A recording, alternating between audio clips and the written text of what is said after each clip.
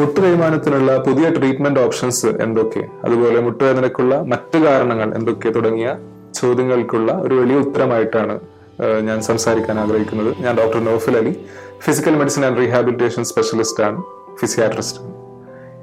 ചെറിയവർ മുതൽ മുതിർന്നവർ വരെ നമ്മുടെ വീടുകളിൽ മുട്ടുവേദന കൊണ്ട് ബുദ്ധിമുട്ട് അനുഭവിക്കാത്തവർ കുറവായിരിക്കും. ജീവിതത്തിന്റെ പല സമയങ്ങളിലായി മുട്ടുവേദന എല്ലാവർക്കും അനുഭവപ്പെട്ടിട്ടുണ്ടാകും. പ്രത്യേകിച്ച് ഈ ലോക്ക്ഡൌൺ സമയത്ത് പലരും നടക്കാൻ തുടങ്ങിയപ്പോൾ ചിലർക്ക് മുട്ടുവേദന കൂടി, ചിലർക്ക് മുട്ടുവേദന കുറഞ്ഞു. ഇങ്ങനെയുള്ളവരിൽ പലരിലും പല കാരണങ്ങൾ കൊണ്ടാകാം മുട്ടുവേദന വരുന്നത്. നമ്മൾ മരുന്ന് കഴിക്കുമ്പോൾ ആ വേദന കുറയുകയും പിന്നെ വീണ്ടും വരികയും ചെയ്യുന്നുണ്ട്. അതിന് പ്രധാനപ്പെട്ട ഒരു കാരണം അത് നീര് കുറക്കാനുള്ള മരുന്നാണ് എന്നുള്ളത് കൊണ്ടാണ്. ആ നീര് കുറയുന്നുണ്ടെങ്കിലും ആ നീര് ഉണ്ടാകാനുള്ള കാരണം പലപ്പോഴും നമുക്ക് കണ്ടുപിടിക്കാൻ പറ്റാതെ വരുന്നു. അതുകൊണ്ടാണ് ആ വേദന വീണ്ടും വരുന്നത്. ഈ കാരണങ്ങൾ തേയ്മാനമാകാം, ലിഗമെന്റിന്റെ പ്രശ്നമാകാം, അതല്ലെങ്കിൽ ഇൻഫെക്ഷൻ ആകാം. അതിനെ കൃത്യമായി നമുക്ക് ഇൻവെസ്റ്റിഗേഷൻ ചെയ്ത് ചിലപ്പോൾ MRI ഒക്കെ എടുത്ത് മനസ്സിലാക്കേണ്ടി വരും. ചിലപ്പോൾ മെനിസ്കൽ ടയർ ആകാം. അങ്ങനെ ഒരുപാട് കാരണങ്ങളുണ്ട്. നമ്മൾ മനസ്സിലാക്കേണ്ട ഏറ്റവും ബേസിക് ആയിട്ടുള്ള കാര്യം, ഒരു ജോയിന്റ്, മുട്ട് എന്ന ഒരു സന്ധി, ആ സന്ധിയെ വളരെ സ്റ്റെബിലൈസ് ചെയ്ത് നിർത്തുന്ന 3 കാര്യങ്ങളാണുള്ളത്. 1 അതിന് ചുറ്റുള്ള മസിൽസ് ആണ്, 2 അതിന് ചുറ്റുള്ള ലിഗമെന്റ്സ് ആണ്, 3 അത് ബെയർ ചെയ്യുന്ന വെയിറ്റ് ആണ്, നമ്മുടെ ബോഡിയുടെ വെയിറ്റ് കുറയുമ്പോഴും ആ വേദന ഉണ്ടാകാനുള്ള ചാൻസ് കുറയും. അപ്പൊ ഈ 3 കാര്യങ്ങളിൽ ഊന്നിയാവണം നമ്മൾ അതിന്റെ ട്രീറ്റ്മെന്റ് ചെയ്യുന്നത്. അതുകൊണ്ടാണ് പലപ്പോഴും നിങ്ങൾ ഏത് ഡോക്ടറെ അടുത്ത് പോയി കഴിഞ്ഞാലും, തേയ്മാനം എന്ന് പറഞ്ഞ് പോയി കഴിഞ്ഞാലും ഡോക്ടർമാർ നിങ്ങളുടെ വെയിറ്റ് കുറക്കാൻ ആദ്യമായി പറയുന്നത്.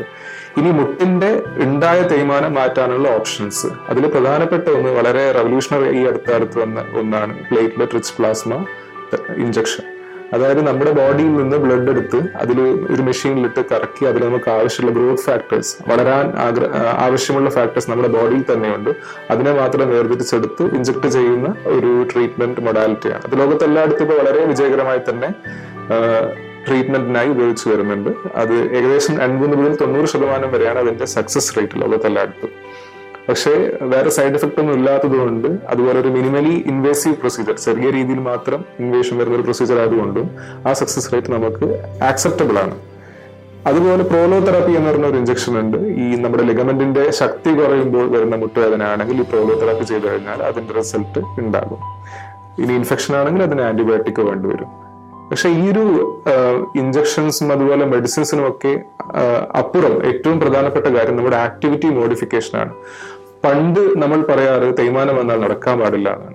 പക്ഷെ ഇന്ന് നമ്മൾ മനസ്സിലാക്കുന്നു ഈ ചുറ്റുള്ള മസിലുകൾ വളരെ പ്രധാനപ്പെട്ടതാണ്. ഈ മസിലുകൾക്ക് ശക്തി കൂടണമെങ്കിൽ അത്യാവശ്യം നടക്കണം. അപ്പോൾ വേദന സഹിച്ച് നടക്കാനല്ല, നമുക്കിപ്പോൾ 5 സ്റ്റെപ്പ് നടന്നു കഴിഞ്ഞിട്ടാണ് വേദന വരുന്നെങ്കിൽ സ്ഥിരമായി 4 സ്റ്റെപ്പുകൾ നമ്മൾ നടക്കാൻ എപ്പോഴും ശ്രദ്ധിക്കുക. അങ്ങനെയാണെങ്കിൽ മാത്രമേ നാളെ അത് 5 സ്റ്റെപ്പിലേക്ക് 6 സ്റ്റെപ്പിലേക്ക് കൂട്ടാൻ നമുക്ക് കഴിയുള്ളൂ. നമ്മൾ നടത്തി നിർത്തിക്കഴിഞ്ഞാൽ ഈ 5 സ്റ്റെപ്പ് കുറഞ്ഞ് 4 സ്റ്റെപ്പ് 3 സ്റ്റെപ്പായി കുറഞ്ഞു വരുന്നൊരു അവസ്ഥയാണ് ഉണ്ടാവുക. ആക്ടിവിറ്റി മോഡിഫിക്കേഷൻ കൃത്യമായി നമ്മൾ പാലിച്ചു കഴിഞ്ഞാൽ ഈ വേദനയെ ഒരു പരിധി വരെ നമുക്ക് പിടിച്ചു നിർത്താൻ കഴിയും. അതിനപ്പുറം ചിലപ്പോൾ നമുക്ക് റീപ്ലേസ്മെന്റ് പോലെയുള്ള സർജറീസിലേക്ക് പോകേണ്ടി വരും. അത് തീർച്ചയായും കുറച്ചുകൂടി എക്സ്പെൻസീവ് ആണ്. അതിന് ഒരുപാട് ടൈമും അതിന്റെ എക്സസൈസും കാര്യങ്ങളായിട്ട് നമ്മൾ ഒരുപാട് ടൈം അതിനായി മാറ്റി വെക്കേണ്ടി വരും. അപ്പൊ പരമാവധി അത് ഒഴിവാക്കാനുള്ള ഈ ഒരു ട്രീറ്റ്മെന്റ് ഓപ്ഷൻസ്, 1 PRP ആണ്, 2 ആക്ടിവിറ്റി മോഡിഫിക്കേഷൻ ആണ്, 3ാമത്തത് നമ്മൾ സാധാരണ ചെയ്യുന്ന പല എക്സസൈസുകളാണ്. അതുപോലെ വളരെ പ്രധാനപ്പെട്ട ഒരു കാര്യമാണ്, നമ്മുടെ മുട്ടിന്റെ മുകളിൽ സ്ട്രെസ് വരാതിരിക്കാൻ വേണ്ടിയിട്ട് നമ്മുടെ അലൈൻമെന്റ്, ബോഡിയുടെ അലൈൻമെന്റ് ശരിയാക്കാൻ ഉതകുന്ന ചില എക്സസൈസുകളുണ്ട്. ഹിപ്പും അതുപോലെ ആംഗിൾ ജോയിന്റ് ഒക്കെ, ആ ജോയിന്റ്സ് ഈ പറഞ്ഞ സ്ട്രെസ് ഷെയർ ചെയ്യുന്ന രീതിയിലേക്ക് നമുക്ക് മാറ്റിയെടുക്കാൻ പറ്റും. അങ്ങനെയുള്ള ഓപ്ഷൻസ് തീർച്ചയായും നമ്മൾ ശ്രമിക്കണം. അതിന് ഒരു 3-4 അലൈൻമെന്റ് പോസ്റ്റേഴ്സ് ഉണ്ട്.